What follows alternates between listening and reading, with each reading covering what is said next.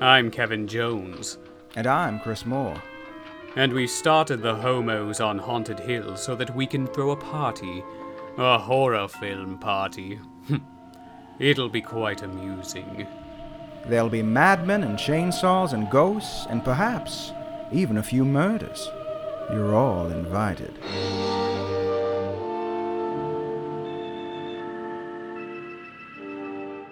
So, Kevin, I have a really important question to ask you.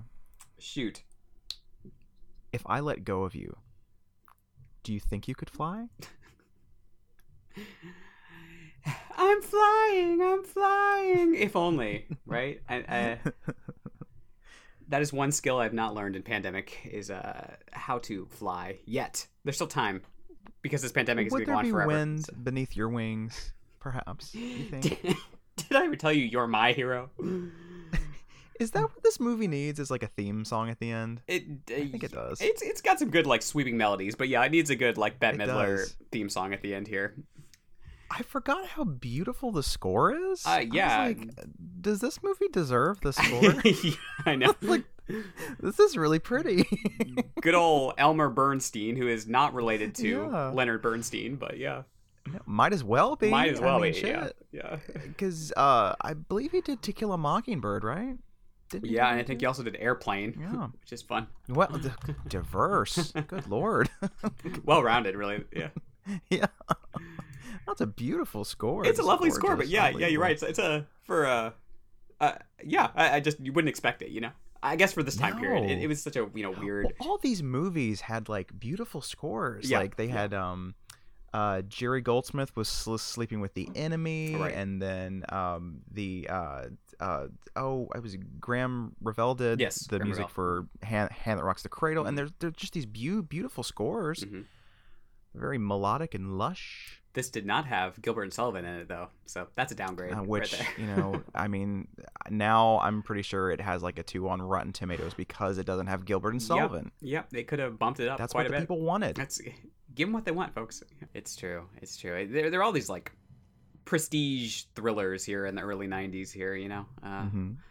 Some of them were psychological, some of them were erotic, some of them were supernatural, but there's just a lot of them. I don't. Yeah, Kevin, I wouldn't call this a horror film. It's more of a I would say it's a psychological thriller, really. Because it's about a family going through trauma, and the trauma of it from all. The trauma. Is it's true. Yeah.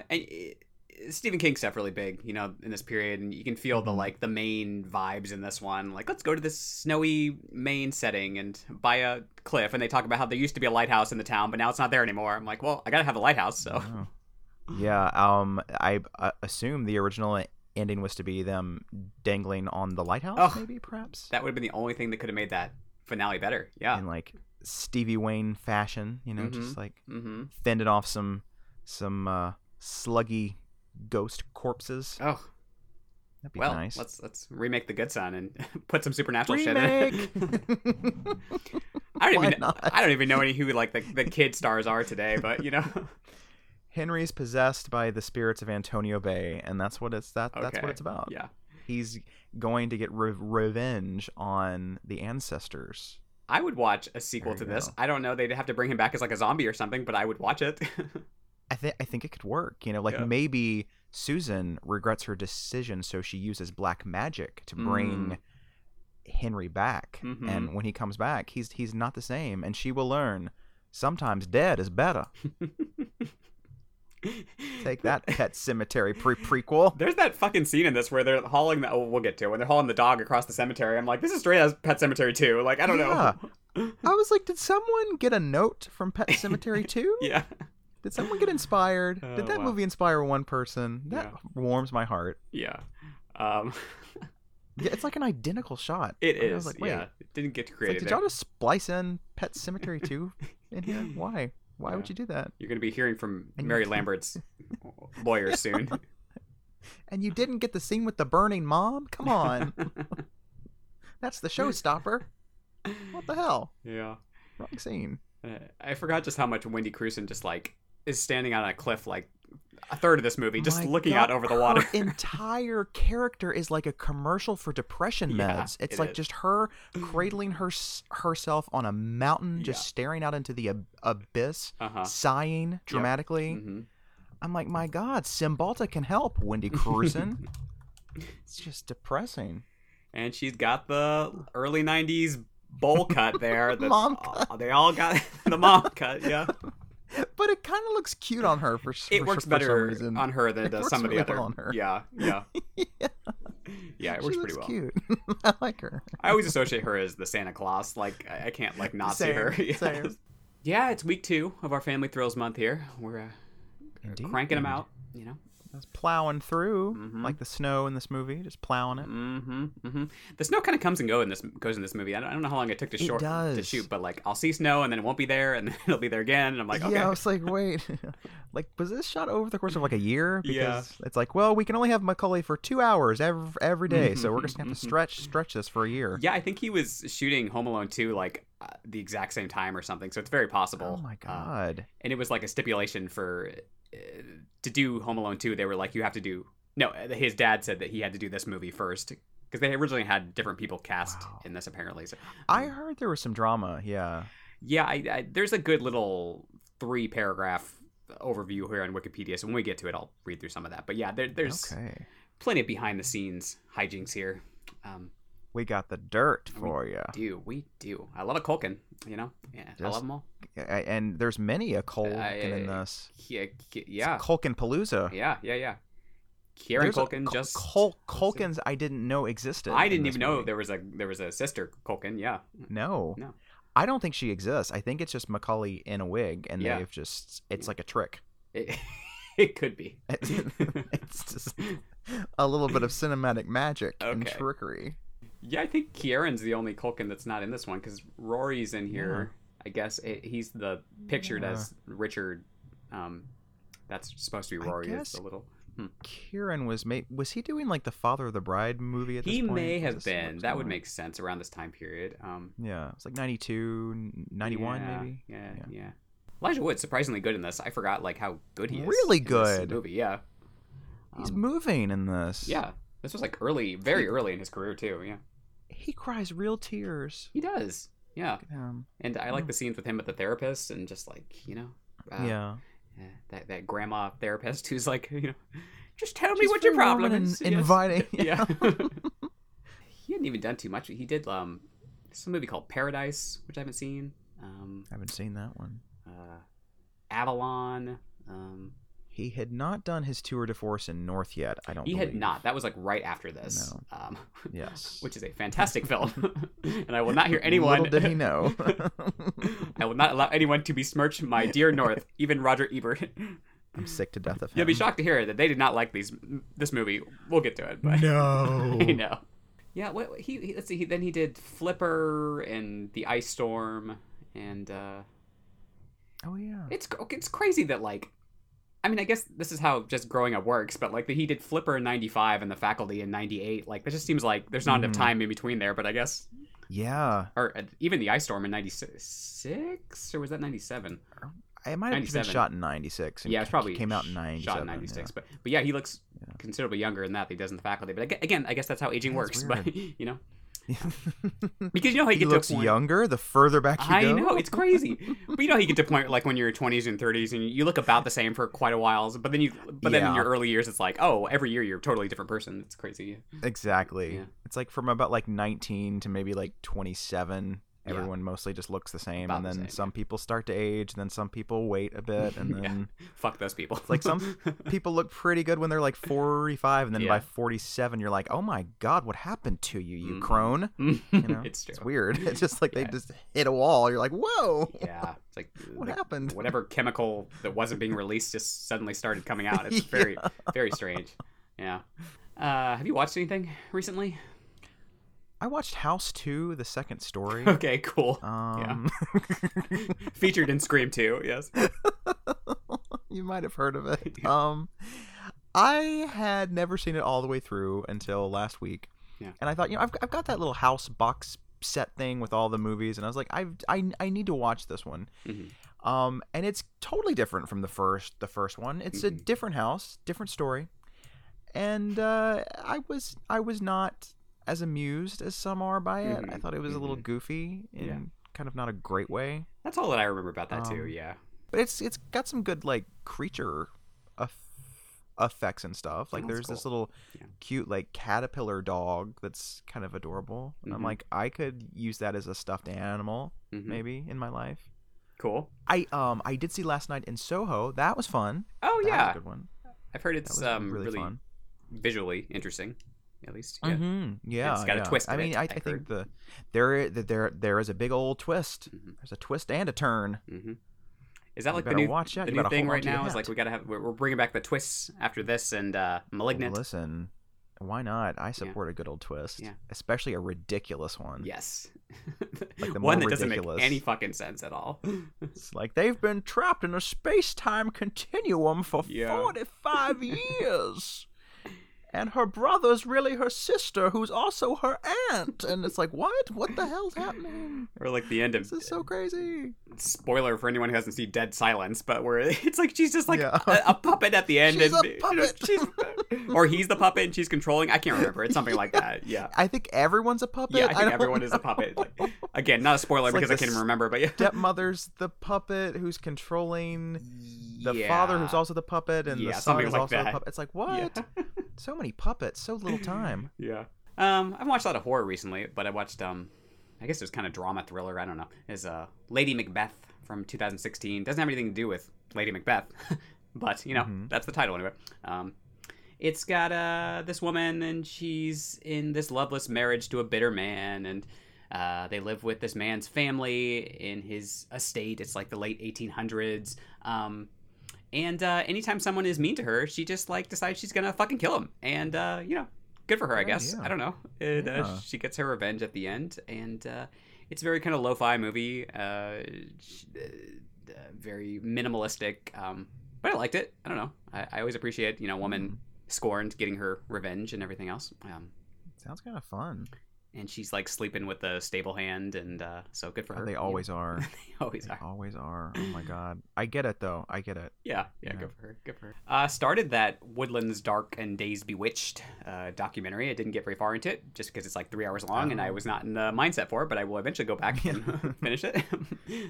Yeah, I think I'm gonna wait until that box set comes out that has it on there. Yeah, I pre-ordered the Blu-ray, but I didn't get the box set like you did. But I got just the standalone, so I'm waiting for that to come in. But yeah, it's. I mean, so far it's pretty good. It's got like some poetry and prose throughout, and they make it seem all kind of old timey, and so that's. You lost me with the poetry. You lost me. Yeah. We'll see. It's interesting. I almost think they should have released it like last year during like the height of all the, folk horror stuff. Now it seems like we're kind of moving past that onto something else, but we'll see. We've moved on, people. I know. I don't think people really know what they want. I think that's the problem, right? Because, like, you know, Halloween Kills comes out and everyone's so fucking polarized about that, and then Malignant comes out and everyone's so fucking polarized about that, and it's like, are we going to get a movie that actually most people actually like, you know? I guess it's just not possible anymore. I guess not. Like, it is weird. Like, yeah, it's a lot of movies from the past 5 years have just been very polarizing. You either love it or you think it's the worst movie ever made, and I don't know what that's about. It's strange, but then even stuff like Hereditary, like the critics liked a lot, but then everyone else didn't. But like stuff like Malignant, it's like even the critics are mixed on like this stuff. Right. It's interesting to, it's a strange time. There's still time for Scream 5 Cream to, you know, it could rejuvenate throw everyone's expectations for a whack. We'll see. Yes, there have been some like featurettes coming out about that recently, and I guess Randy's family is in it, and Sydney has a baby. I'm like, oh, wow. I didn't see that. Interesting. Yeah, when she's going for a run and she gets the phone call from Dewey, she's pushing a stroller. Didn't even think about that. Everyone's like, oh, she must have a baby. I wonder if she has a husband or a lesbian lover. Oh, if only. I mean, she did have that Indigo Girls. She did have that rainbow Indigo Girls poster on her wall. I don't know, Sid. I mean, maybe that's why you haven't had such good luck with men, because you don't need to be with them. I don't know. I mean, That would be a plot twist. Read the I'd tea support leaves it. I'd be here. like, Yeah. good for you. Yeah, good for her. Good for you, Sid. Yeah, not too much otherwise. I mean, Chucky the series still good and still plowing good. along here. Has not jumped that shark yet. Nope. I heard that Tiffany and Nika are supposed to be coming in next week, so I'm ready for that. Mm-hmm. And I hope we get like a flashback sequence with him like actually meeting a young Tiffany. That would be kind of cool. But we'll see. Oh, that would be great. Yeah. But like the voice still has to be Jennifer Tilly. Like that's all I want. Well, I mean, obviously, like you can't just have some imposter. I mean, just to dub over the voice. Yeah, you have to dub it. Chucky. You seem like a nice guy, Chucky. Cool. Yeah. Otherwise, we're still kind of in the post Halloween malaise here, and yeah, it is a malaise. It's just like, what does one do until Thanksgiving? Yeah. And then, it's Christmas, but, and for some people it already is, but, I'm still in that transition phase here, yeah. I swear every year it just gets earlier and earlier. I'm like, can you just hold the Christmas decorations for like a few weeks, please? Right. Like, I don't care if you want to put your Halloween decorations up in like August or sooner, but like, please hold the Christmas decorations. Yeah. We're sick of it. Yeah. We're going to write a letter to our commissioner. Yeah, the representative. Yeah. Christmas. Oh, him, yes. Dear Santa. Dear Santa's elf from District 5. I'm sealing this letter with a kiss, and I hope it gets to you in time for the holidays. 1993. Directed by Joseph Ruben. Who also did The Stepfather and Sleeping with the Enemy. Sleeping with the Enemy. A movie called Dreamscape and The Forgotten with Julianne Moore. Yes. Oh my God, The Forgotten. Which is not a terrible movie, if I remember right. The ending is not very good. Forgot The Forgotten. I know, The Forgotten. That's sad. Yeah. That's ironic. Yeah. It's if I remember right, it's like pretty well directed. It just has a terrible ending that people hated, but it's okay. I didn't hate it anyway. All I remember is like at some point Alfre Woodard is like talking to Julianne Moore and she gets like sucked up into the sky. Yes. It's one of those things like Lost where like they don't bother explaining anything and then when they do it doesn't make any fucking sense. But yeah, because if I remember right, it's something like her kid just disappears and she doesn't know why, and then anytime she gets a little bit closer to finding out, like people just start getting sucked up into the sky like that. I'm like, what the fuck is happening? I have the answer. Your son is whoa. It's like fucking weird. Because I remember laughing really hard when I saw it, and I was like, "This is great. This is great. More of this, please. This is so goofy." Why are we covering The Forgotten? That's about a family. I don't know. We'll see. We'll see. This was written by Ian McEwan, who's written a bunch of novels. So following the completion of his book, The Child in Time, he was invited by 20th Century Fox to write a screenplay about evil children. He said the idea was to make a low-budget, high-class movie, not something that Fox would naturally make a lot of money on. And the screenplay was really well received, but the end result was deemed insufficiently commercial, as tends to happen. So they commissioned it and they floated it around Hollywood until it was discovered by this producer named Mary Ann Page. She was super enthusiastic. She tried to get the project off the ground for about 3.5 years, which is kind of insane, but I guess that's how it works in Hollywood. So they had like different people attached to these roles at different points. And at one point, Michael Klesick was cast as Henry. After the success of Home Alone and Silence of the Lambs, Fox was like, let's pull this project up again and we'll see what we can do with this. Because I guess the idea was that, Silence of the Lambs was this like really successful, psychological thriller, quotes, and then Home Alone was this really successful kid movie. So what if we just like combine those two things together? And what would happen? What would happen if we did this? And for a while, Michael Lehman from Heathers was attached to direct, and Mary Steenburgen, she was Mary cast Steenburgen. as Susan for a while there, and I could see that. Yeah, me too. Jesse Bradford replaced Michael Klesick for a while. So again, just like a lot of moving parts here. But then, the progress was suddenly interrupted when Kit Culkin, who's the sort of patriarch of the Culkin family, who's notoriously influential in Hollywood, he came in and he was like, I really want my son Macaulay to star in this. And Fox was like, sure, why the fuck not? Because, he was really, successful in Home Alone. And Yeah, and also they wanted to, show that Macaulay could do something a little bit darker than Home Alone. Although, I mean, he's not exactly a nice kid in that movie. I know. And shit. Like he makes like Nancy Thompson-esque like torture devices. Yeah, it's not like booby traps for these guys. Right. This is still a John Hughes movie, folks. Like, there's always like a little bit of darkness lurking in a John Hughes movie. Like, the movie was originally scheduled to shoot at the same time as Home Alone 2, but then it got pushed back a year. There we go. So Steenbergen, I can't say that name, could no longer be involved, and they ended up bringing in Elijah Wood. So at least that was a good call there. And Lehman bumped heads a lot with Culkin, and eventually ended up leaving. And then they brought in Macaulay's sister Quinn for the movie, and eventually Joseph Rubin finally came in kind of last minute here. And then there's lots of other rewrites and everything else, I guess, to get it down to what it ultimately became. That last like monologue in this movie feels like it was something that was like in an original script that like doesn't make any more sense anymore. Yeah, that's like it's either that or like a weird test screening. Yeah, I don't know, like it doesn't. Like, why is it even in there? It's like probably one of the most cringy parts of the movie. I'm like, do we need this? Like, no. It doesn't help at all. No, like, it doesn't put like a little bow on things. No. It's just like, it's weird. Mm-hmm. And then strange. I heard that the original ending was really different, and I'm like, does anyone know what that was? I'd like to know what that was. Yeah, I've heard that too. I couldn't find too much about it, but it's probably Did she save the wrong kid? Because that would be fascinating. And they wrote she just like dropped Elijah Wood. Well, that would be a choice. And then at the end, it's just like her and Henry, and she's crying, and like he just like winks at the camera, like, ha ha, gotcha. Gotcha. Yeah, I know they wrote like a novel adaptation too, and I think it has a different ending as well, so there's different things out there for this, but yeah, this was released in theaters on September 24th 1993.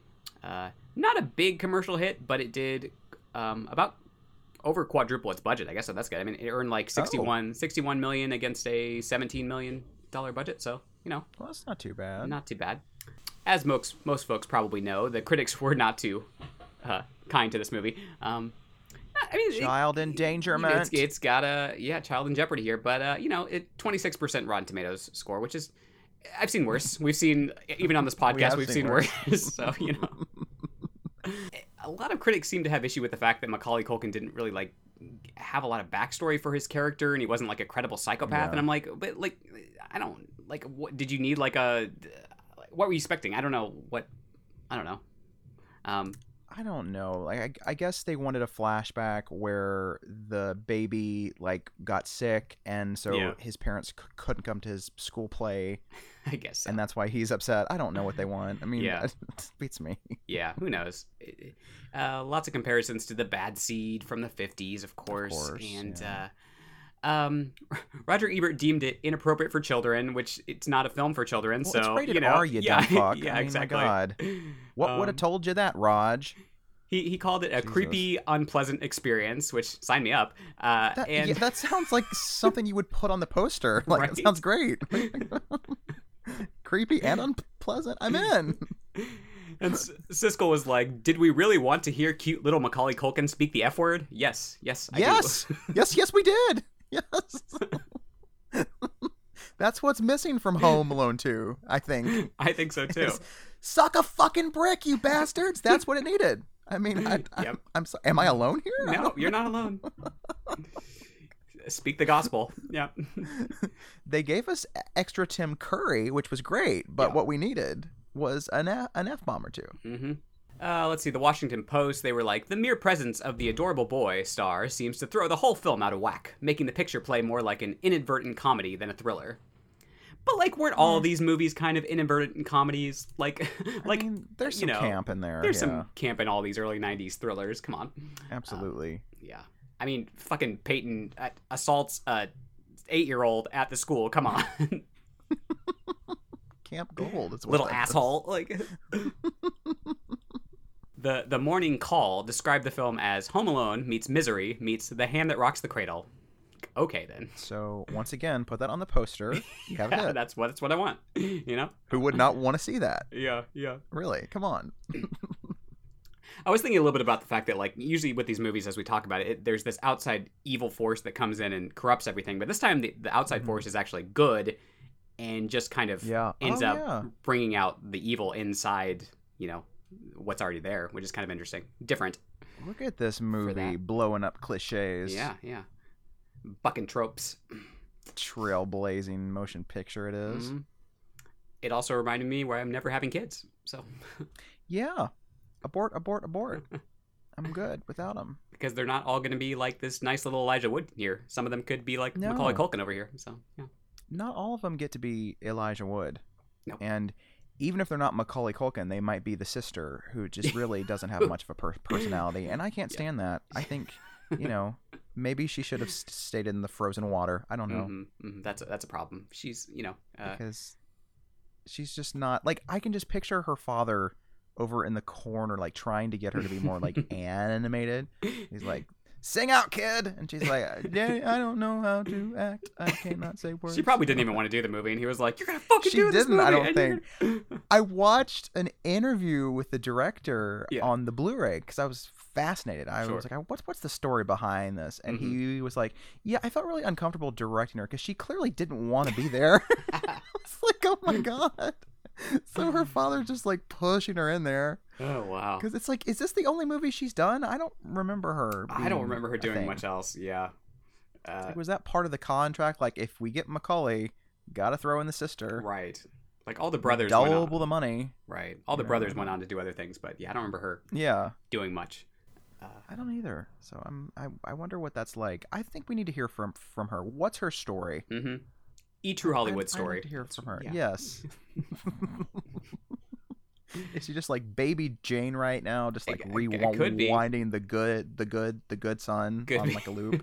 Just those were the days, kid. Oh wow.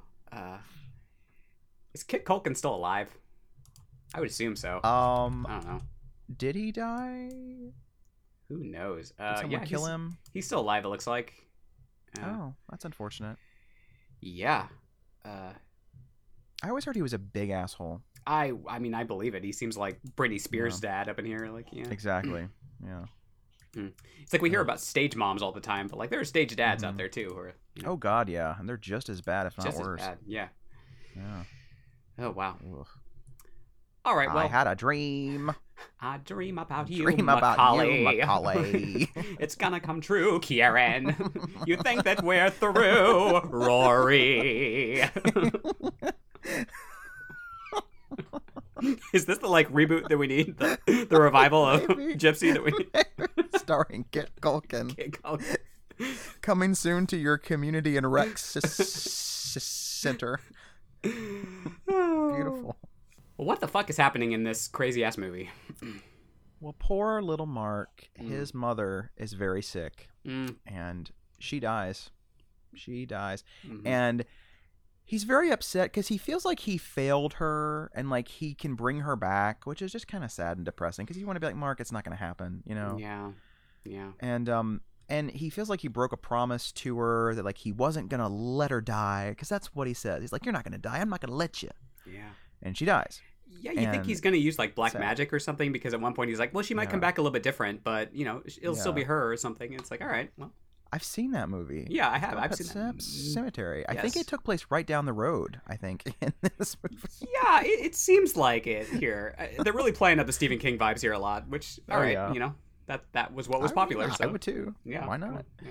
And after his mom dies, his father has to leave to go to Tokyo for some big work thing for 2 weeks. They make it seem like it's like 2 years, and they make it sound like it's like, you know, but it's 2 weeks here. Like it's 2 weeks. Yeah. I don't know, but it's weird because as you mentioned, like time in this movie is so weird that you're like, what is it? Fall? Is it winter? Is it spring? I don't know. It's another one of those movies, that exists in its own universe with its own rules and everything else. Yeah.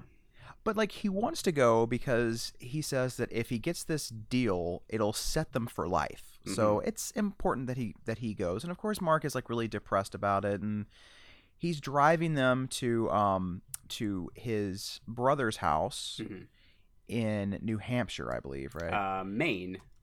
It is Maine. Okay, so I think it was shot in New Hampshire. That could be it. Oh, okay. Could be it. Yeah. All right, so it's Maine. And so they're driving there, and there's like this. It's a scene I think that is well intentioned, but it doesn't really make sense. Where he just like stops the car and then he like runs out into the desert or something. Sure. It's like, come back, Mark. Yeah. And he's like, I'm not gonna. And so they finally get there, and they are welcomed into this house by the lovely aunt and uncle. Yeah. Aunt Susan, who's just a big old plate of warmth. You know, she's just lovely. Yeah. And Wallace then is there's the uncle. Connie. He's pointless. Wallace. He doesn't do anything. He doesn't do anything in this. No, he's just just stays there. Like sometimes he's in his little home office and that's it. And then they have Connie, who's a young girl, his cousin, and then there is Henry, who immediately pops out with a creepy fucking serial killer mask on. This like hello. paper mache Michael Myers mask up in here. Yeah. Yeah. And he's like, I made you an extra mask. Here, we can be brothers. And then they just stare at each other in the mask for like 5 minutes. And you're like, okay, can we cut away? This is really creepy. And then so Mark's dad leaves. And there's, a teary goodbye and stuff. And pretty soon, though, Henry and Mark are like bonding. Like things are going well. And Wallace and Susan exchange a lot of glances. Like, isn't this good for him? This is so great. They're friends now. This is going to be a great time for both of them. And then Henry starts to display some characteristics that are a little alarming. There are some red flags. First of all, he has this creepy ass treehouse that's like 3,000 feet in the air. Fucking treehouse, exactly. Terrifying. Well, first of all, who built this fucking treehouse? And like, I know it's like a million planks to get up to the top of it. There's a death trap up in here. Terrifying. Why would these parents? These parents don't give a shit. Though later they leave the kids in the house totally by themselves. So yeah, like we're gonna go on a date, like have some fun, and then they like turn off the lights and play hide and seek. Yeah, like, what the fuck, guys? No fucking babysitter at all, or whatever. But whatever. No, what the hell? And they clearly have some money, so like hire a babysitter. Jesus. Right. And yeah, so this like creepy treehouse, like Mark slips and falls because this tree branch cracks, and Henry's like pulling him up, and he's like, "If I let go, do you think you could fly?" And he's like, "Can you help me up, please, fucker?" And he finally does, but Mark's like, "That was kind of weird." So that's like red flag 1. You're like, something's off here. Yeah. And then like they just kind of spend their days going around to like cemeteries where there's like a big well. And they're chased by like this rabid dog who comes out of nowhere, and Henry's created this like weird like crossbow contraption that he puts like bolts in and just like hits like stray cats and shit with. He's just very creepy. Also, very creepy. He's a smoker at like age. He smokes cigarettes. 8 or whatever he is. Yeah. Yeah. I like he's like, starting early. They're like, they give you cancer. He's like, who cares? You're going to die anyway. Like, that's what like a 60-year-old says, not like an 8-year-old. Like a hardened veteran. Yeah. You're going to die anyway. Yeah. It's all right, kid. Don't worry. And like, it's just weird because then he's like, hey, so did you see your mom's corpse after she was dead? He's like, no, I wanted to, but they wouldn't let me. It's like, well, like, do you know what she looked like? Like, were her lips blue and stuff? Because that's what my brother looked like. And he talks about this brother that he had who drowned mysteriously. Little Richard. Interesting. Little Richard. Yeah, Little Richard.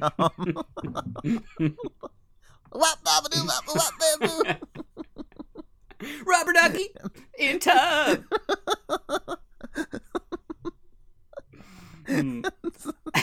The hit single that could have been from The Good Son, Rubber Ducky in the Tub. Now available in the Homos and Haunted Hill store.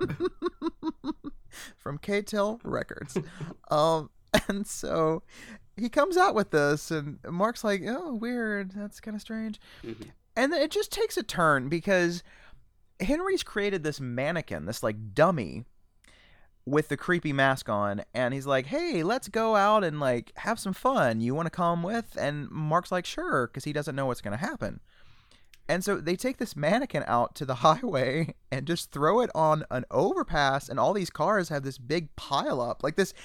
like almost comically ridiculous pile up. It's like ridiculous. Every car is like slamming into trees and each other, and like it's like Final Destination 2. But the best part is like 10 minutes later where there's this news report and they're like, oh, everyone just had some minor cuts and bruises. I'm like, what? I'm like, can we raise the stakes here a bit? Yeah. Like, I think some of those people could have died. I'm not sure. Because, like, so, what about the car that like flipped and everything? Right. Like, because I think before that he shot the dog, which was fucked up. That was the worst part of the movie. But yeah, that's right. Yeah. He does shoot the crazy rabid dog. Right. And because they have to like bury it in the well. He almost shoots this cat at first, and then he's like, "Oh, the sight's off," and then he shoots the dog, and then they throw it in the well, and then we get the Pet Sematary 2 sequence of just carrying the dog across there. But and that's kind of when Mark's like, this doesn't seem like a good friendship, and he kind of distances himself from Henry a bit, but then Henry gets him back with this little mannequin thing, and he goes to this therapist, which again, he's only there for 2 weeks, so I don't know how much good you're gonna seeing a therapist for 2 weeks, but you can really have a breakthrough in 2 weeks. But okay, like, dream big, right? And so he's like, I don't want to talk, like I've got nothing to talk about, and so like the therapy doesn't really do that much good, right. And so now he's just sort of sure that Henry's like a bit of a psycho, and at some point the parents leave, like you said, to go out, and he has this idea that Henry wants to kill Connie because he's like jealous of Connie's friendship with Mark. Because that seems to be the theme, is like Henry gets jealous if people pay other people more attention than they do to him. So there's like this hide and seek game where they turn off all of the lights. Like they just take the fucking breaker box and just like turn it off like a bunch of creeps, and like go around the house. And he's so convinced that Henry's gonna kill her, and he's all like, I wouldn't do that to my sister. What are you talking about? And he finds her, and she's just being like tickled by him. Yeah, and any time that Mark insinuates that he might tell the parents, Henry's always like, well, you could do that, but then I'll just be like, oh, Mom, Dad, it's not his fault he's all screwed up because he misses his mom. Like this little fucking shit. Like every single time. And then he watches over Connie that night to make sure that Henry doesn't do anything sketchy. And then the next morning he wakes up and he's like, where is she? And he hears from Susan that they're out skating on the ice, and he's like, oh shit, like he's gonna do something bad. So he rushes down there, and sure enough, Henry's just like twirling Connie around like this, like a fucking tilt-a-whirl. And then he lets her go, and she crashes into this sketchy piece of ice that's a little bit thin, and she just falls through. And Henry is like pretending that he's trying to help her, but we can see that he's not. Help me, Henry! And he's just like, okay, like, I'll help you. Cool. And so she goes under. Like they have to get like axes to like break through and stuff. And it's a really into, like, a coma. Tense scene, and it really well shot. And there's a lot of wild frenetic camera work and stuff. So I mean, it's well done, but it's so over the top. Oh yeah. And in the meantime, the seed has been planted by little fucking Henry that Mark wants to live in Richard's bedroom, which is not true, even though Mark says that's not true. And Susan's kind of uncomfortable about that because she's still grieving the loss. I'm not sure how many years it's been. It could be like a month or hard to say. 4 years. I don't know. And so she's just like, I don't think I can do that. And so there's like all these conversations between her and Wallace about like, you just care too much. You don't care enough. Like that kind of thing. And of course, she's very upset that she almost lost yet another kid. Yeah, Mark then decides he's going to tell Susan about everything that's been going on, and Susan does that goes really well. Does not take very well to that. Gets him a slap in the fucking face. Don't you ever come to me with these lies again? Don't you ever come to me with these lies? Don't lies. They're lies. I tell you lies. And at some point, he calls his dad. Which is just like, maybe have your dad talk to the parents too. I don't. It's a weird thing. Yeah. But, because he's like, oh, he's really evil, and the dad's like, evil. It's like, what say you? Yeah. Nothing really becomes of that, but not really. No, the dad's pretty useless as well, and. Then at some point he comes in and he finds Henry talking to the shrink, and he's like, oh shit, like this is not good. It's really bad. And it gets really bad because he like at some point holds a pair of scissors up to Henry's neck, and of course the parents walk in, and it looks really bad. So now they think Mark's the one who's insane and has some anger management problems. Right. And they lock him in a room and are like, you just need to stay here. Right. And at some point we get that like "Don't fuck with me" iconic line. The "Don't fuck with me" scene. Yeah. Shocker. That's the line that everybody talks about. Yeah. Seeing this when I was a kid and just going, oh, he said a bad word. This is mommy. We also get a nice midnight snack scene, much like Hand That Rocks the Cradle right here, where Peyton's getting a late night snack. And, he thinks that Henry is poisoning his family because that's what Henry has. Oh, that fucking scene. I forgot about that. Yeah, he just throws all the food in the garbage disposal, which makes him look like a fucking nutcase. Yep. They're like, are you okay? He's like, he poisoned it all. And so while he's locked in this room, Henry takes Susan out for a little walk.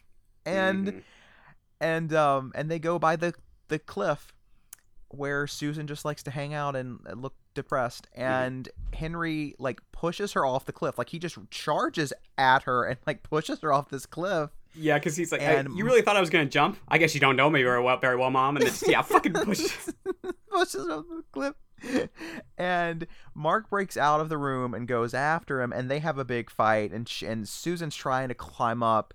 And then at some point, they both fall off the cliff, and they're like hanging on. And Susan's at the top now, and she has to choose which one she's gonna save. It's her Sophie's Choice moment here. Yep. It is. Oh man, it's depressing and dark, and she picks Mark. As one should. I mean, that's the obvious answer. She makes the right choice. Like, one of these kids just tried to murder you, and the other one didn't. Yeah. So, Yeah, one kid just pushed you off with malice in their eyes. Right, I think it's safe to because if you save Henry, like, he's probably just going to push you right off after you, like, bring him back up. So exactly. It's like, it's not really a really here. Like, it's just, like, logic. Really. Like, yeah, it's like, which one do I pick? Let me phone a friend. I don't think that's exactly. going to happen. Like, come on. Yeah. So she saves Mark, and they embrace. And you're like, oh, yay, the movie's over. And then there's this dumb epilogue with Mark on a cliff at like sunset. Yeah, in Arizona again. Yeah. Yeah, and he's like, I talked to Susan about it, and I always wondered if maybe she thought she made the wrong choice of which one of us to save, but I never decided to ask her. Yeah. I guess I'll never know. Fade to black. Like, do we need this? Do we need it? Maybe they were again trying to bring in some of that like Stephen King final thought type thing, but it just doesn't really work in this context. It's so silly. It's so goofy. Like you could easily just cut that out and just end the movie before then, but exactly. I don't know.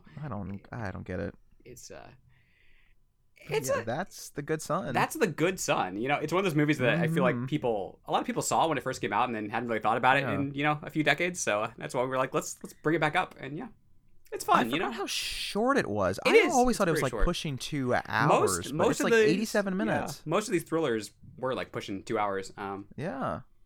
And because they had a bit more nuance, a bit more, oomph behind them. This is sort of like a glorified TV movie with some extra stuff in there. It is.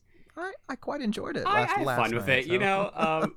Like I said, Elijah Wood kind of blew me away. I forgot how good he was in this. Very good.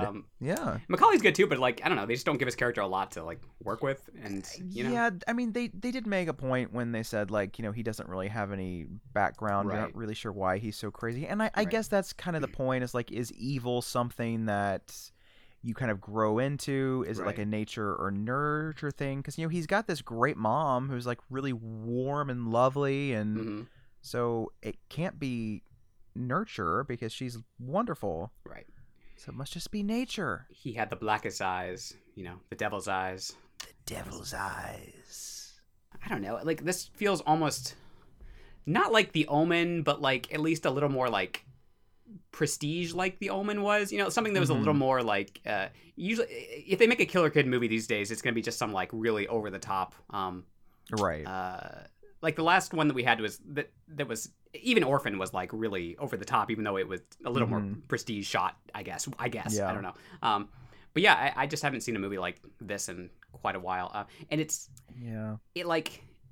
does that weird thing that a lot of those early 90s movies did, where like it doesn't want to quite commit to the horror sometimes, so it kind of pulls back a little bit, and I think that's why a lot of people have issues with these movies. But like it doesn't bug me that much in hindsight. Like it's just like that was just kind of what Not was really kind of popular there. Yeah, it sort of feels like those like old like studio system movies from like the 40s and 50s where they implied a lot of horrible things, but they never really showed anything particularly. Right. You're right. Like it does have that sort of bad seed. The whole car vibe. Thing. It's like people should have died from that car crash, like, or at least been hurt. But then they had to pull it back and be like, oh no, just a couple minor bruises and injuries. Yeah, and it's like, why would they do that? Because it's not like we have to see it. I mean, just say people died, and then Mark will really have something to be guilty about. Right. I mean, and we know Henry is not going to be redeemable or something by the end of this movie. Like we know he's a terrible person. Like it's So yeah, it was just a very distinct time period. Lots of Stephen King inspired stuff and Yuppies in Peril and everything else. And it's with some hindsight, it's always interesting to look back at this period and talk about some of it. So yeah. Yeah, I can't remember what channel this was always on. I think it was always on WGN. That sounds right. It was always on. I remember seeing it. Yeah, I used to watch it a lot as a kid because it's like you have kid protagonists, so that's interesting, and you're like, ooh, this is creepy because it's like kids like me, and ooh, like what's gonna happen? It could happen to me. It could happen to me. I could be pushed down a well like Samara. I actually did have a friend who was a lot like Henry, and he would make me do like horrible things, like never like animal cruelty or car crashes, but like just like take a bunch of paint cans and like throw them on things and like start fires and stuff. Like he was kind of, I wonder what happened to him, because I think he was on his way to becoming a sociopath, and I was like, this kid's kind of scary. And at some point I was like, Mom, I don't think I need to hang out with this kid anymore. Like he kind of freaks me out. Those people are scary. Because they're just like master manipulators, and it's creepy. And then they might just grow up to be president of the United States someday. Who knows? It could happen. It basically did. It did happen. For 4 years. Yeah. This film was a warning, everyone. Macaulay Culkin saw Donald Trump in Home Alone 2 right around this time period. So again, it was a warning. The omens. It all comes together. Our conspiracy theory, man. It's true. Let me break out the red string and chart how this connects to this. Yeah. It's all connected. Big Pharma doesn't want you to know, man. They're trying to hold us back. Kit Culkin doesn't want you to know. It sounds like a BuzzFeed article. Yeah. 15 things Kit Culkin doesn't want you to know. Rory Culkin has been dead for 10 years, but they got a new son who looks just like him and replaced him for that. He's one of the puppets from Dead Silence. Today on QAnon News. Wow. There you go. I think we all learned something today. I hope so. Yeah. This is another polarizing movie. People seem to either hate it or at least, kind of like it anyway. So, sorry if you hate it, but, we have fun with it. It's a good time. I think it's a good time. Yeah. It's not one that I feel the need to break out like every year, but like every like decade or two, maybe. I don't know. Yeah, I can't remember the last time I saw it because I got the Blu-ray like 2 years ago, and so when you suggested it, I was like, oh, that's a great idea. I haven't even watched it yet, and I can't remember the last time I saw. I guess I was like maybe 12 or something. I don't know. Yeah. All right. Well, do we have some overlooked gems? Well, mine this week, because of Joseph Rubin, I decided to pick Sleeping with the Enemy. Oh, good choice. He directed it. Yeah, good choice. And it's another one of those early 90s Yuppies in Peril. The Yuppie in Peril this time is Julia Roberts, fresh off of Pretty Woman. And she is a abused housewife who decides to fake her death to escape her abusive husband, and forgets to flush her fucking ring all the way down the toilet, so he finds out and tracks her down in this small town, and chaos ensues. And she takes up with the theater professor, who is apparently not gay, But yeah, it's a fun little movie if you sort of turn off your brain and try not to take it too seriously. I think that's the key to enjoying some of these early '90s thrillers. Just gotta turn off your brain and go with the flow. They're always beautifully shot, and they are. Yeah. And like we said, they have beautiful scores always. For some reason, they got like the best of the best to make it sound beautiful and lush. Yeah, it's true. It's true. Yeah, good choice. Joseph Rubin. Yeah. Kind of the master of the yuppies in peril vibe here. Good for him. Underappreciated. Like, why is he not talked about like with like Hitchcock and De Palma and David Fincher and all these people? He's still kicking too. He's 71 years old. It looks like. Yep. That's right.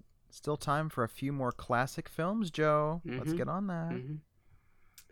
He can collaborate with Sondheim, and they can do a nice musical of some sort. There we go. A Yuppies in Peril musical. Kit Culkin. There we go. It all full circle here. How's everything's coming up, Kit? Well, just because I thought about this because I was watching the folk horror vibe, I'll do The Blood on Satan's Claw from 1971. So you got like a mysterious corpse is accidentally dug up by a boy in a small town, and this group of local teens start acting very strangely as a result.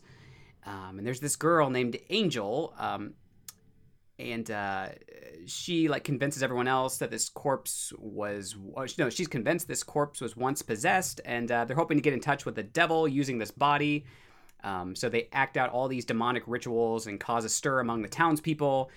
And when that activity starts to spread, certain parents start trying to lock up the kids behind the spooky stunts and keep them away from all this that's happening. And chaos ensues and blah, blah, blah, blah, blah. But it's good. It's one of the sort of big three that people usually talk about as being the sort of formative folk horror movies, along with The Wicker Man and why do I always forget the other one? The Vincent Price Witchfinder General. There we go. Never remember that fucking name. Mainly because it's not supernatural like these other two are, so I always forget about it. But anyway, this one's good though. Yeah, it checks a lot of my boxes. It's got like period horror, and it's got small town with the secret stuff and satanic cult and witchcraft and mass paranoia.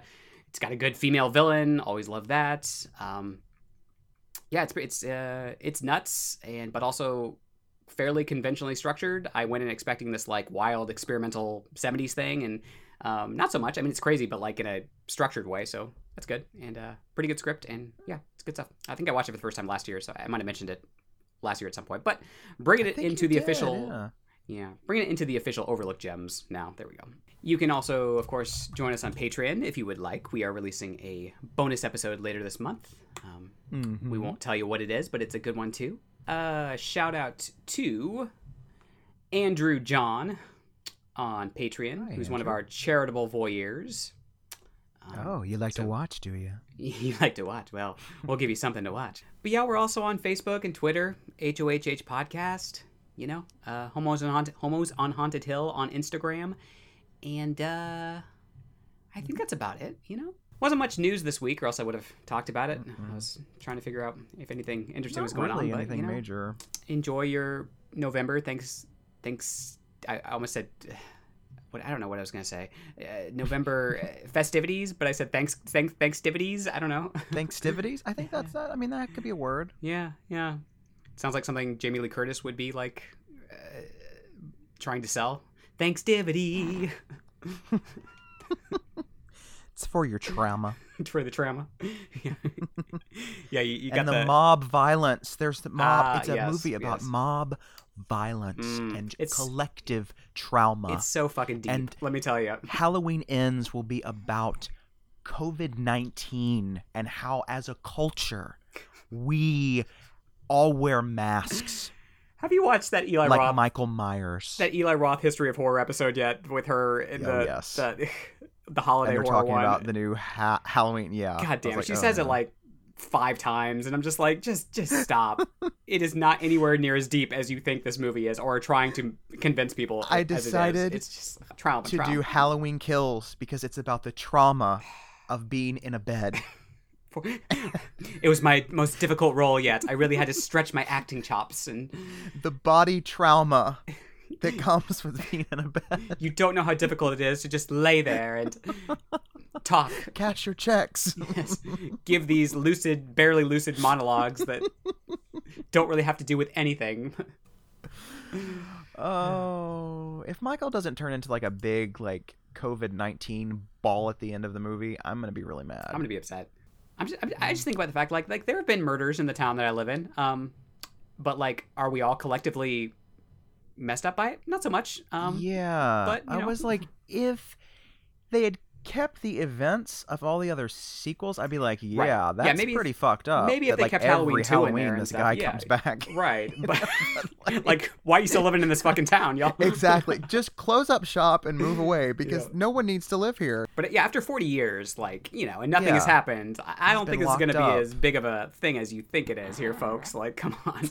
Ridiculous. So wow. dumb. Wow. But enough about Halloween. But enough about Halloween Kills. We talked like for 20 minutes about it in the Trick or Treat episode. So, go back and listen to that if you want to hear. Anyway. Oh, but thank you for listening to our also barely lucid monologues. Yes. As always. We are all Laurie Strode. We're all Strode strong. Right. Strode strong. Kill me. We're Strode strong on this house on Homos. Oh, God. What? House? Homos on Haunted Hill. House. Yes, I don't... Our house in the middle of the street. Yeah. Yeah, we got to get the Thanksgiving decorations up in our mansion. Oh, yeah. Get ready. Turkey. The turkey. Let me tell you, that turkey had some trauma. It had a lot of trauma. Yeah. Trauma. Turkey okay, trauma. We're leaving now. We're basically just talking to fill time here. So, bye.